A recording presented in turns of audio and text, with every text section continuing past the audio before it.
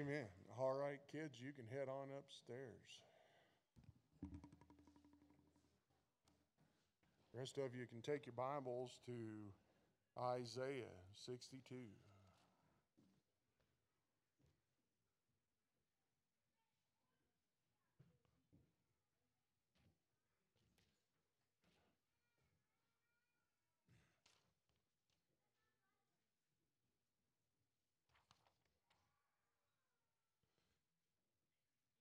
I spoke with Brother Dwight Smith yesterday. Most of you know Dwight, and Dwight in the text group here 2 weeks ago had sent out to, well, it's a group that was here at the Stand Conference. He sent out to us a text and asked us to pray for a pastor up in Rhode Island, and he'd been a pastor there in Rhode Island for 37 years in the same church. And as a matter of fact, he had helped start two more churches in 2018 and has been pastoring all three of those churches. And I find it interesting, one of those churches is in Providence. And for those of you who are history buffs, Rhode Island was a Baptist colony. And when it first started, it was founded by a Baptist preacher who wanted to get away from the persecution of the Congregationalists, the Puritans, and the Church of England, even here in America. This was in the 1700s. And so that Rhode Island was actually founded as a Baptist colony and in Providence. And one of those churches he was pastoring was there in Providence. And anyway, had some heart issues, had heart surgery last year, and then a couple weeks ago had to go in for a minor procedure, and ended up, that was his day to see his Savior. And so he went to heaven. He was 65 or 67 years old, wasn't too old. But Dwight shared with me yesterday, it just reminds me of what we ought to be doing. Charles Spurgeon once made this statement. He said, make sure that you carve your name on hearts, not on marble. And Dwight told me that on the Friday they had visitation at the church for him. And he said it started at 2 and it was supposed to go a couple hours. And he said at 1:45, the line was already out into the parking lot of the church, and it went until 7 o'clock that night for visitation. And then the next day they had the funeral at the high school in their gym. He said it was full, and he said that the funeral service went for 4 hours because of the testimonies of those in the community that God had used him to reach. And it was amazing, the testimonies. I just want to share one. This pastor had gone to Israel several times and was one that always would go and take a group with him, and then they would go see all of the holy places there in Israel. And they were at the wall or next to the wall, or maybe he was in the garden. I can't remember where Dwight said he was at, but there was a little Palestinian Muslim boy that was there one year that was selling candy. And so the pastor and his brother, and it's the brother who was giving this testimony, he said they decided that they're just going to help this little guy out. So they bought all his candy, just bought him out. And then they took that candy and they were going around handing it to people and giving them a tract and witnessing to people while they were there. And they witnessed to this little Muslim boy and his father. And his father was there, and his father told him and said, look, he said, if I was to trust your Jesus, then I will be disowned by my family and possibly even lose my life for doing that. And the pastor was very loving, and just gave him the tract, witnessed to him about Jesus, and went on his way. He was back there 4 years later in that same place, that same area, and he had given the tour of that area, and they were getting back on the bus, And they were getting ready to leave, and this young man comes running up, banging on the door of the bus, got the bus to stop, and the bus driver said, Pastor, this young man wants to talk to you. And he got off. He said, do you remember me? And he's like, remind me, And he said, 4 years ago, you bought all my candy. And he said, and you witnessed to my dad, and I want you to know that my dad trusted Jesus as his Savior. And then my whole family came to know Christ as their Savior. And he said, and yes, we've been disowned by our family, but I cannot express to you the joy that I have knowing Jesus is my Savior. And it just reminds me, and Dwight just gave testimony. There was a man there that had been addicted to cocaine and had gotten his heart right through the love of that pastor in that church, and now is in leadership position in the church. There was just over and over and over, Dwight shared with me for 30 minutes just the impact that he had on his community, and it just reminds me that we need to love with a deep love for people, and to truly, sometimes we can get pretty ornery, and we can get pretty mean in the defense of our positions, and I think there are times where we need to earnestly contend for the faith. I absolutely know there are times when if you're staring Satan or one of his demons in the eye, then you have to be strong and you have to fight for the faith. But there are other times where we just need to learn to love deeply, and it's a dangerous place to be. Because, yes, there's going to be a time when you're probably going to get hurt, and you're going to be disappointed by those around you, and people are going to use you at times, but you know what? It's all worth it in the long run. And you know what was amazing about the testimony that Dwight gave of that pastor was he just said his whole family was involved in it. And his whole family just all serving, and it just reminds me of what our church needs to be and what every one of us needs to focus on and stop. We just need to stop thinking so much about ourselves and be a little more concerned about your neighbor that maybe is sitting next to you right now, or that one that's at your workplace, or a family member, or whatever. And we just need to be focused on what God wants us to do. And so let's be that. Let's be what God wants us to be. And what a joy that was to hear that from Dwight yesterday, and hearing from this pastor who had given his life to that. And so let's all do that.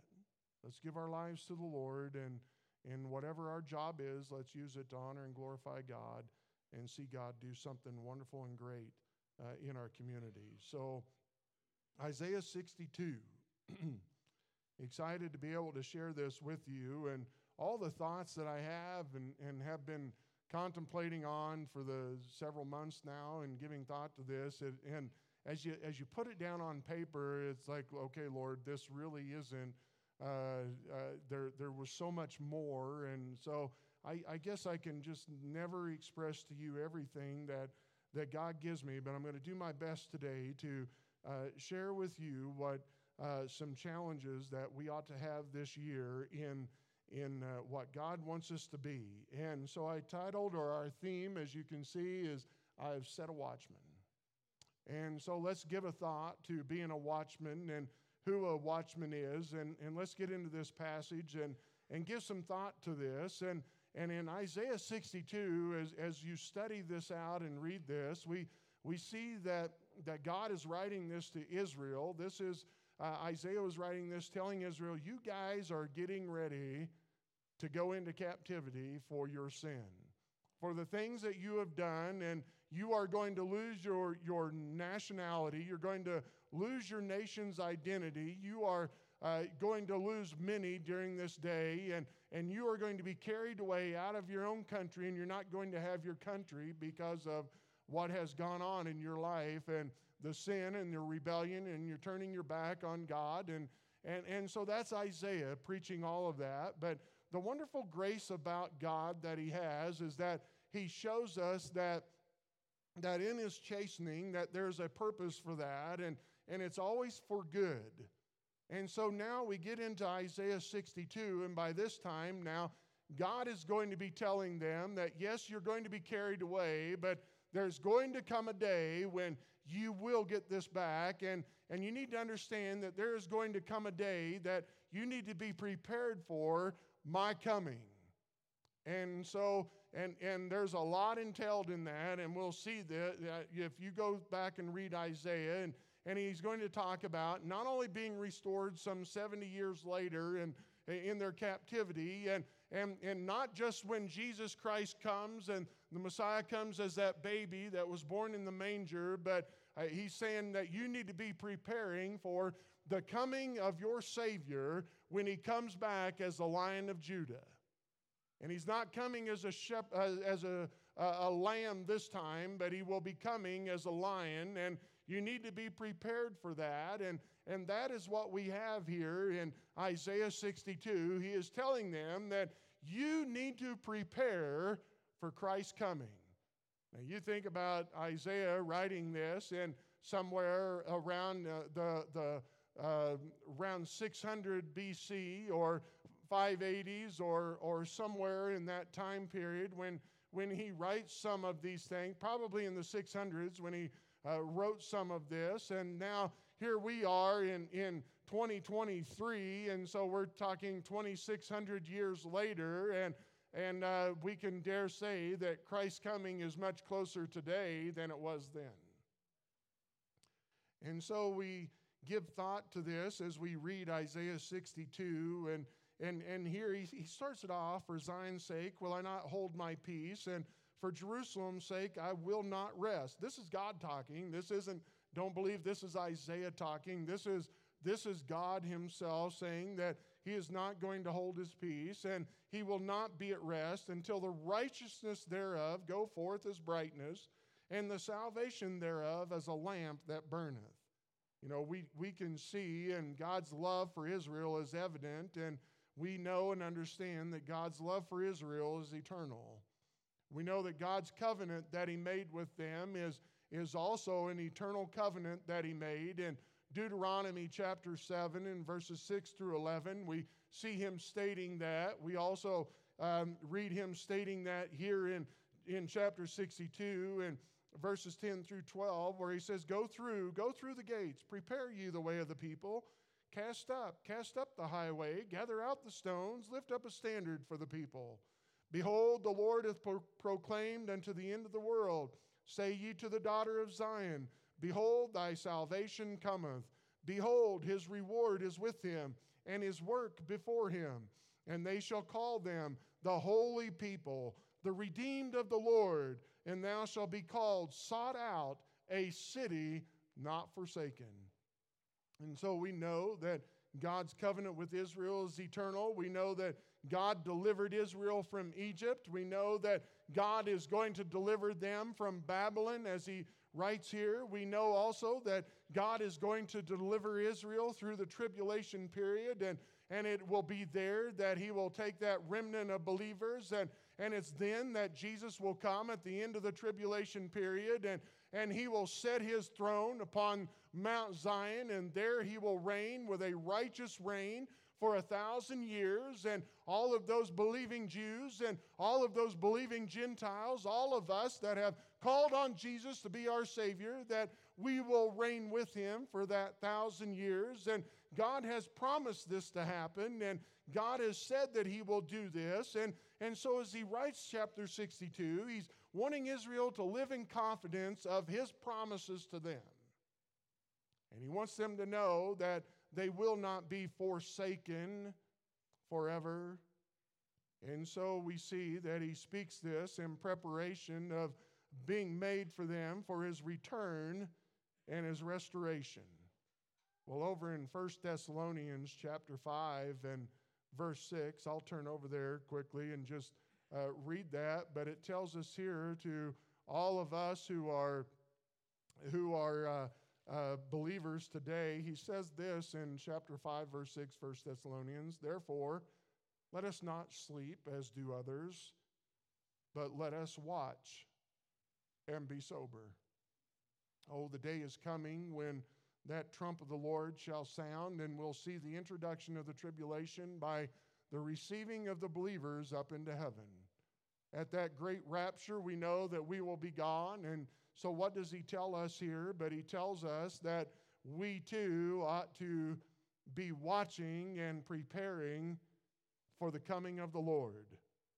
And in Isaiah 62 and in verse 6, this is what he says, "I have set watchmen upon thy walls, O Jerusalem, which shall never hold their peace, day nor night. Ye that make mention of the Lord, keep not silence." You know, as I gave thought to this and thinking about the watchmen during that day and during those times of safety and security, those cities would build these great walls around their city, and they would have certain gates that you were allowed to come in, and they would shut those gates during the evening hours and through the night, and then if there were enemies close, they would shut those and to keep the enemy out, and then they would also go and they'd have watchmen that would sit on that wall, and they would watch for the enemy. And God has shown them throughout the scriptures in Ezekiel 33, verses 6 through 11. We might go there in a moment, but tells us that those watchmen were responsible for the safety of their community. And they were there to watch for that enemy and make certain that if they saw anything that was coming, that they could raise up the troops and wake the people up and prepare for whatever the attack may be, but they were to be vigilant in doing so. And so 3 points that I want us to give thought to today is, first of all, the watchman. Secondly, whenever we think about the watchman, we need to think about also the resolve of that watchman, and thirdly, the message of the watchman. And so here he was one that was to take care of the safety of the people. Well, we also know that God had told the prophets that you too are watchmen. You need to be telling them what God's word says, and you need to be telling them that God is coming and the Messiah is going to return and show himself, and you need to be prepared for that. And so here it tells us in verse 6 again, he says, "I have set." God has appointed them. God has given us, just as he gave those watchmen a responsibility, God has given us a responsibility today. We need to be the watchmen, whether our community knows it or not, and whether our state cares or whether our country cares or not. God has placed us as believers today to be the watchmen for our people. We need to be the watchmen for our family. We need to be the watchmen for our community. We need to be the watchmen for our church. We need to be the watchmen for our state and our country. And we need to be the ones that are standing here and saying, "Thus saith the Lord, and this is the path we take. This is the road that we're on. These are the things that we do. This is an enemy, and this is not what we do. And we don't go there, and we're not going to do those things." And oh, how important it is that we do that. And not only that, but we also as a watchman then need to be speaking for God and telling them that Jesus is the answer. Oh, if we don't do that, and so often we get so caught up in these ideas of what we as believers do, we become so holy and so sanctified and so set apart that we can't even go into the world and function in the world because we can't dirty ourselves with the sin of the world.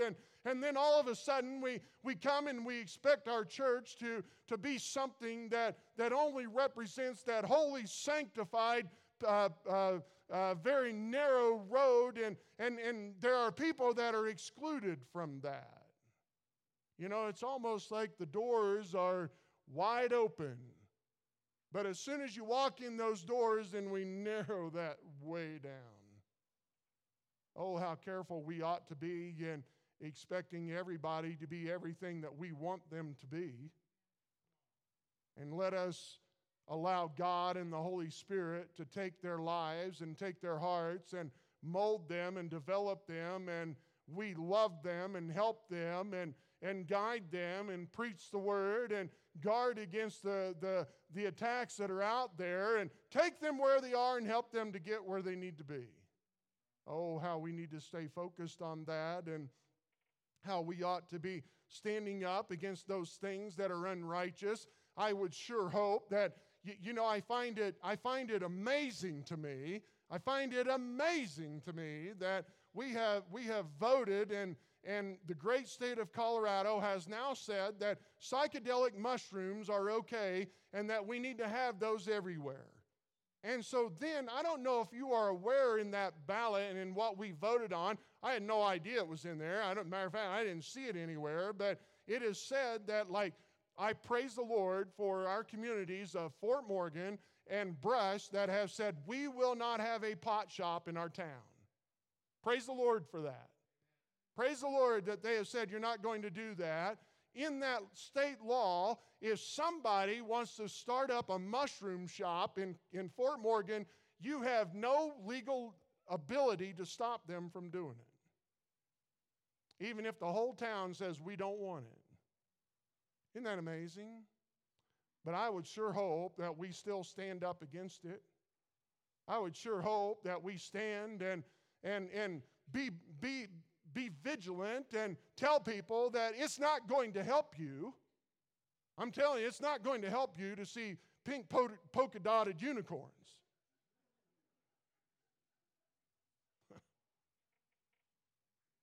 All it's going to do is lead to more disasters and more dysfunctionality in our homes and in our families, in our communities, and even in our churches. Because you know who it is that picks up the pieces? It's not the pot shops. It's not the liquor stores. It's not the mushroom stores.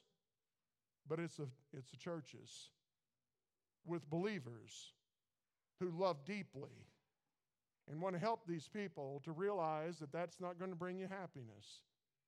But Jesus can. And so we'll be there. We'll be there to pick up the pieces. And we'll be there to help those who cause all kinds of issues. But oh, how we need to be the watchman. We need to be the watchman for our community, our state, and our country. But we also need to be a watchman, as I said, for our families and for our churches. You know, it says over in Ephesians chapter 4 and verse 11, it says, and he gave some apostles, some prophets, some evangelists, some pastors and teachers for the perfecting of the saints. And so that, I hope, is what I'm helping you do, to understand what the Word of God says, to help you mature in your faith. That's what perfecting the saints means. Where you can understand what the Word of God says and understand the relationship that Jesus wants you to have with Him, because I know well enough that life is difficult, and Jesus is the only one that's going to help you wade through the mud of the world and help you in the deepest and darkest days that you have. And so He's given us those for the perfecting of the saints, for the work of the ministry, for edifying of the body of Christ, till we all come in the unity of the faith and of the knowledge of the Son of God, unto a perfect man, unto the measure of the stature of the fullness of Christ. Oh, how important it is that we teach and preach the Word of God, and not only teach and preach it, but live it. Jesus loved deeply, don't you think? Went all the way to the cross to die for us. How willing are we to even just give our time to help someone who's battling an addiction, or someone that's struggling, has gone through a messy divorce, or someone that has just lost a loved one, or I don't know, whatever, someone just lost a job, whatever. How are we going to dedicate and show them that we love them? And so we need to guard that and help our families. It tells us as a church body, it says in 1 Timothy chapter 3, the last part of verse 15, says, which is the church of the living God, the pillar and ground of the truth. Oh, how important it is that we protect and do our best to preach and teach the Word of God and the truth of God's Word, and stand on the truth of God's Word, and be what it is that God wants us to be. And why? Well, he says in 2 Timothy chapter 3 and verse 1, he says, "This know also, that in the last days perilous times shall come." Dangerous times. You ever given thought that every day that you wake up and there might be a decision that day that could be a life and death situation that you have no idea until maybe 20 years down the road? Oh, how important it is that we understand that there are perilous days and that we are in a dangerous time today, and that you as a father, you need to make sure that you are making the right decisions for your family that will impact them for eternity. You need to make sure that as a family, that as a couple, a married couple, that your marriage is one that that you've entered into that covenant as a promise and a covenant with God and with your spouse, and that you are going to stay in that covenant and you're going to do what it is that God tells you to do, so that your children can see the consistency and see the love of the spouse that you have, and let your children see how Christ loves the church by husbands loving your wives as Christ loved the church. And let it be that. And oh, how we ought to guard that. And in this perilous times, you think it's perilous, think about what our children are having to deal with today. I can't imagine when, kids today, 5, 6, 7 years old. I remember Tyler counseling a kid at camp several years ago, 10 years old, hooked on pornography. Man, I was eating mud pies when I was 10, Joe. That's all. And here we are, stuck on these things, and oh, how we ought to be a watchman. You know what? It's okay, parents, to look at your children's phone. You're paying the bill. They're living under your house. You're feeding the little vagrants every day. You're doing their laundry. You're paying their bills. So you know what? It's okay to check and hold them accountable. Matter of fact, when they're older, they're going to appreciate it. Oh, they'll think right now that you're not very smart and that you're a tyrant and that you're just trying to run their lives or ruin their lives. And that's okay. Let them think what they want. You're not here to please them. You're here to please God. And you're here to raise them in the nurture and admonition of the Lord. And you are to raise them or train them or consecrate them to live for God and learn some discipline and learn some accountability. I used to hear this a lot, and most of the time the preachers were whining about it, and I wonder why. But, they say, as a pastor, you just always live in a glass house. So, what's wrong with that? What's wrong with being accountable? It helps, doesn't it? And so you do that, and you live in accountability and be sincere. And doesn't mean you're perfect, but you be sincere in who you are.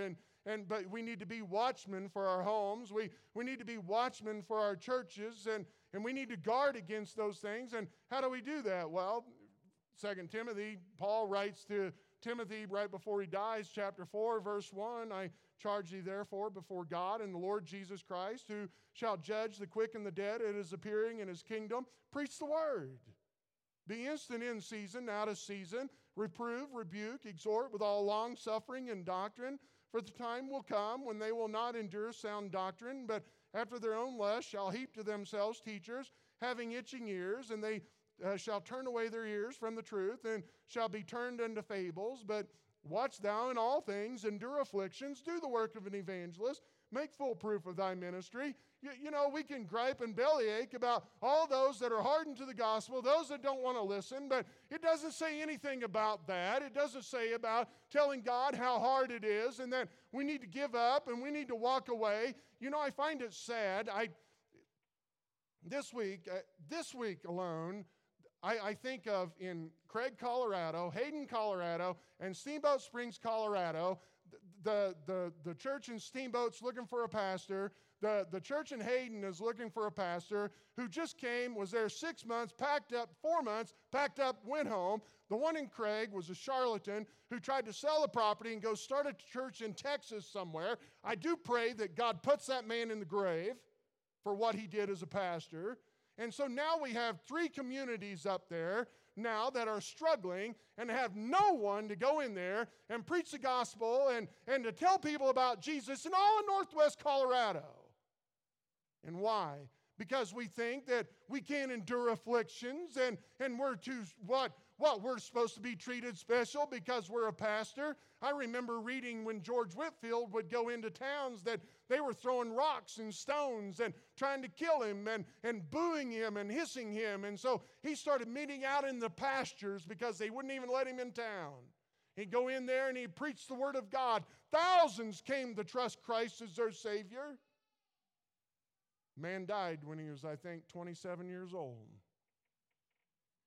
But it made more of an impact that some who'd lived to be 80, who just hid in their closet and wouldn't tell anybody about Jesus, and wouldn't be a watchman for their communities. Oh, how important it is that we stand up and preach the gospel and truly be a watchman for our families, for our churches, for our communities, for our state, for our country. Let us be a watchman that God is truly pleased with. And then you go back to Isaiah, and we see the resolve. He says, I have set watchmen upon thy walls, O Jerusalem, which shall never hold their peace, day nor night. Well, I love that. They'll never hold their peace. They're never going to be silent. They're never going to be inactive in what they're doing. And it doesn't matter day or night. They're going to go out and they're going to tell people about Jesus. Isaiah, when God was saying, and in the very beginning of Isaiah, was writing about and telling people that these things are going to happen, and he's asking, whom shall I send? And Isaiah immediately said, Lord, send me, I'll go. And so then God says, fine, then you're going to go. And then Isaiah asks him, he says, well, God, how long do I go? How long am I to do this? How long am I to preach this message? How long am I to tell them that the Messiah is coming and going to set up his kingdom, and we need to be prepared for that? How long, God? And God said, then said I, Lord, how long? And he answered, until the cities be wasted without inhabitant, and the houses without man, and the land be utterly desolate. You know what? Isaiah did just that. Isaiah went to the grave, and by the time he went to the grave, they'd been taken captive. And the houses were empty, without inhabitant. The cities were desolate, and it was all a quiet place. And Isaiah did what he was called to do. Well, what about us? Well, how long do we stay? Well, I see the same thing. Until the cities are without inhabitants. Until there's no one on the streets. And the houses are without man. And the land is utterly desolate. Let us stand. Let us resolve to do these things. Let us stay and be what it is that God has called us to do. How long do we do the ministries that we do? As long as they're reaching people and God is blessing that and bringing people to Christ, then yes, we need to continue to do that. Sometimes we ask ourselves, God, how long do you want us to keep doing the QAM ministry? I mean, you come out of there, yeah, you are. You know what? You're pretty tired when you come out of there, but you know what? As long as God is saving those little children and we're making an impact in this community, and maybe even the adults are so proud and arrogant and so busy in their work that they don't have time to give any time to God. What's this God thing? God's a fairy tale, but here, I'll let my children go because then I can have a couple hours of time to sit around and chew my mushrooms and smoke my weed and drink my liquor and pass out on the couch and set a great example for my family and beat my wife, shoot the dog, kick the cat. You know what? That's not what those kids are learning here. Those kids are learning that, you know what? There's somebody who created you, and you're wonderfully and beautifully created by the very hands of God, and that He loves you, and that He has a purpose for you, and that He wants to save you. And even if your family isn't what it needs to be, and they're not being the example that it needs to be, God is your example, and God can be your Father, and God can show you something perfect along the way, and God can give you a love in your heart, and God can give you a joy that you've never had, and God can help deliver you out of even the worst of situations, and God can use you greatly. That's what they learn. There's something, oh, so much better. And so we're going to be a watchman, and even when the community says, we don't want to hear it. We don't care whether you want to hear it or not, you're going to hear it. We're going to tell you that Jesus is the answer. I read the story of a gentleman back in the 1700s and was thrown in jail for preaching the gospel in America. Threw him in jail, and you know what? He couldn't go pastor his church, so the church came to him. Every Sunday he would stand and look out the window of his jail cell and said that he had the little ledge there where the bars were at, and he'd lay his Bible up there on that little ledge, and he would preach through the bars to the church family who was gathered outside. And people were saved weekly as he preached the gospel from behind bars. How long, God, do we do this? How long is our resolve? Does it end when the pastor dies? Does it end when somebody gets upset over something that's a preference and not a doctrine? You know, I find it interesting. I probably shouldn't share this, but I will. Dwight told me, he said, you know what? He said, I was at that funeral and I saw this man who loved people just where they were. And he took these people and he helped them, and God used him to show them he said, what I saw and what testimony I had was the true love that Jesus has for people, and they got to see that. And he said, what a magnificent time. And here this church is weeping and grieving because they've lost their shepherd. And he said, and then I'm going to go to a church meeting on the way home that Monday because they're having a fight over having screens in their church. I told him, I said, fly me out there.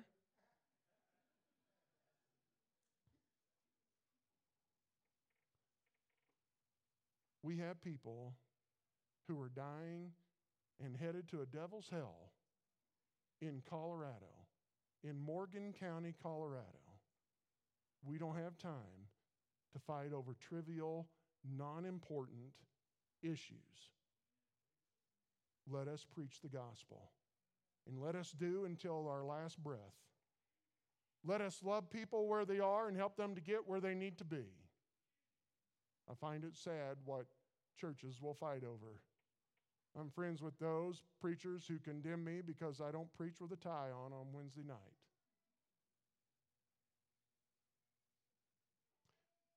Make sure that when I die, that my wife buries me in a Carhartt. I don't want this body raptured with this nasty old tie around my neck. How long? The resolve. Let us go until the day we die.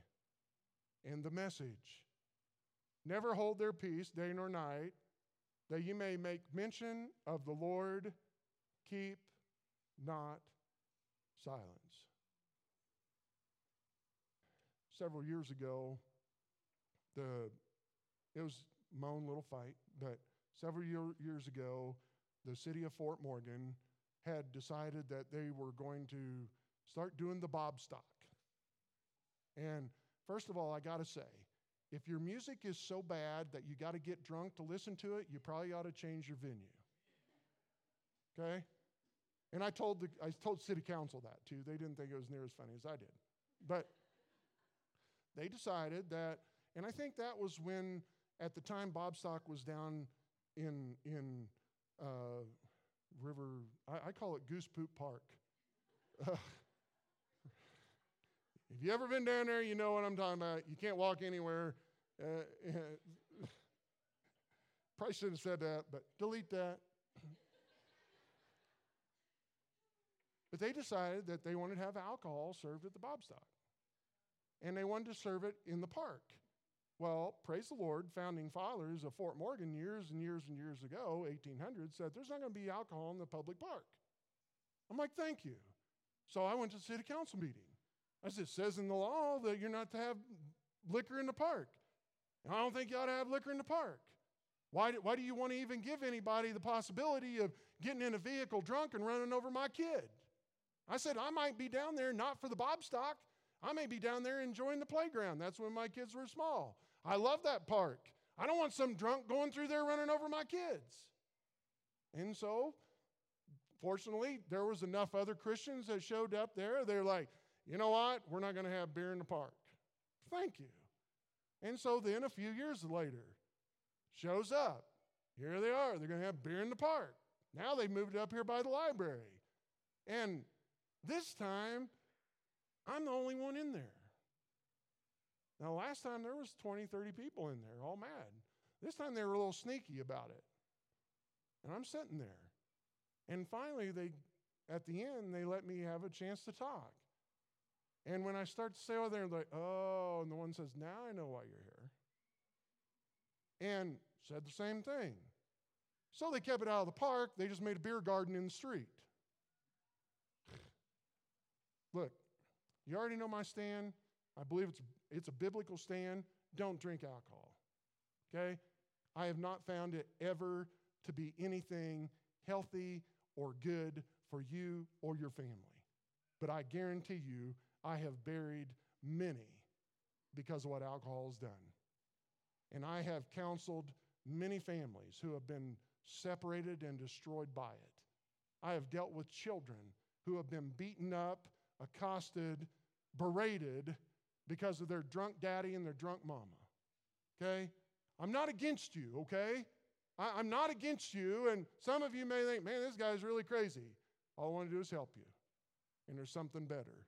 And God can deliver you from it and show you a joy that you've never had before that junk will never give you. And anyway, I got to quit on that. But here it says, ye that make mention has the very idea to remind. To remind. What are we to remind people of? Jesus is the way, the truth, and the life. No man cometh to the Father but by me. Let us remind our culture. Let us remind our community. Let us remind our churches. Let us remind our family. Let's go into the state and tell people that Jesus is the answer. And every time they want to push you down and say, you can't be saying that. Yes, I can. I'm not going to be quiet. I'm not going to be inactive in this. I'm going to be what God's telling me to be. And I'm not only to be that for my own family, for my own good, for my own wife, for my own children, but I'm to be that for my own church, for my own community, for this state, for this country, for the world. We need to be telling people that Jesus is the answer. And that's the message. And so let us be the watchmen with a resolve that never quits telling people Jesus is the answer. Remember what he says in 1 Corinthians 15:58. Therefore, my beloved brethren, be ye steadfast, unmovable, always abounding in the work of the Lord, for as much as ye know that your labor is not in vain in the Lord. I end with this poem called My Position, and then we'll pray and we'll be done. This was found in the office of a young pastor who was in Zimbabwe. And so it's been published before, but this is what it says. It says, I'm part of the fellowship of the unashamed. I have the Holy Spirit power. The die has been cast. I have stepped over the line. The decision has been made. I'm a disciple of His. I won't look back, let up, slow down, back away, or be still. My past is redeemed. My present makes sense. My future is secure. I'm finished and done with low living, small planning, smooth knees, colorless dreams, tamed visions, worldly talking, cheap giving, and dwarf goals.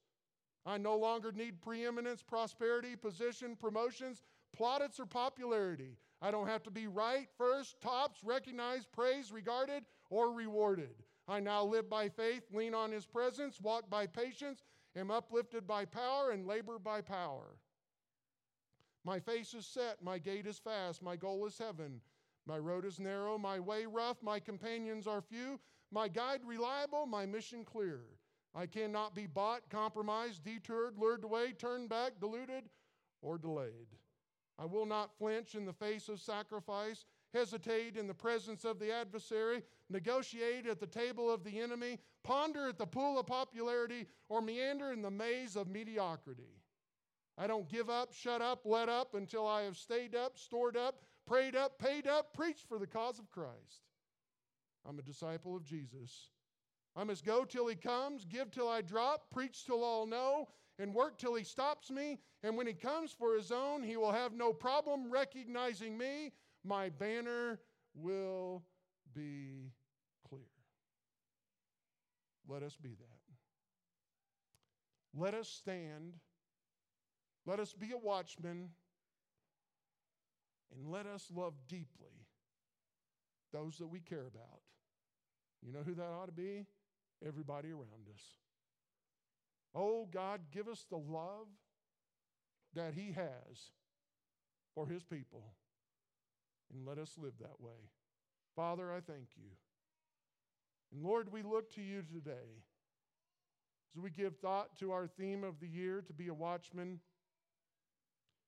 Lord, we are challenged by our faith at times and for our faith, and that's okay. A faith not tested is a faith not trusted.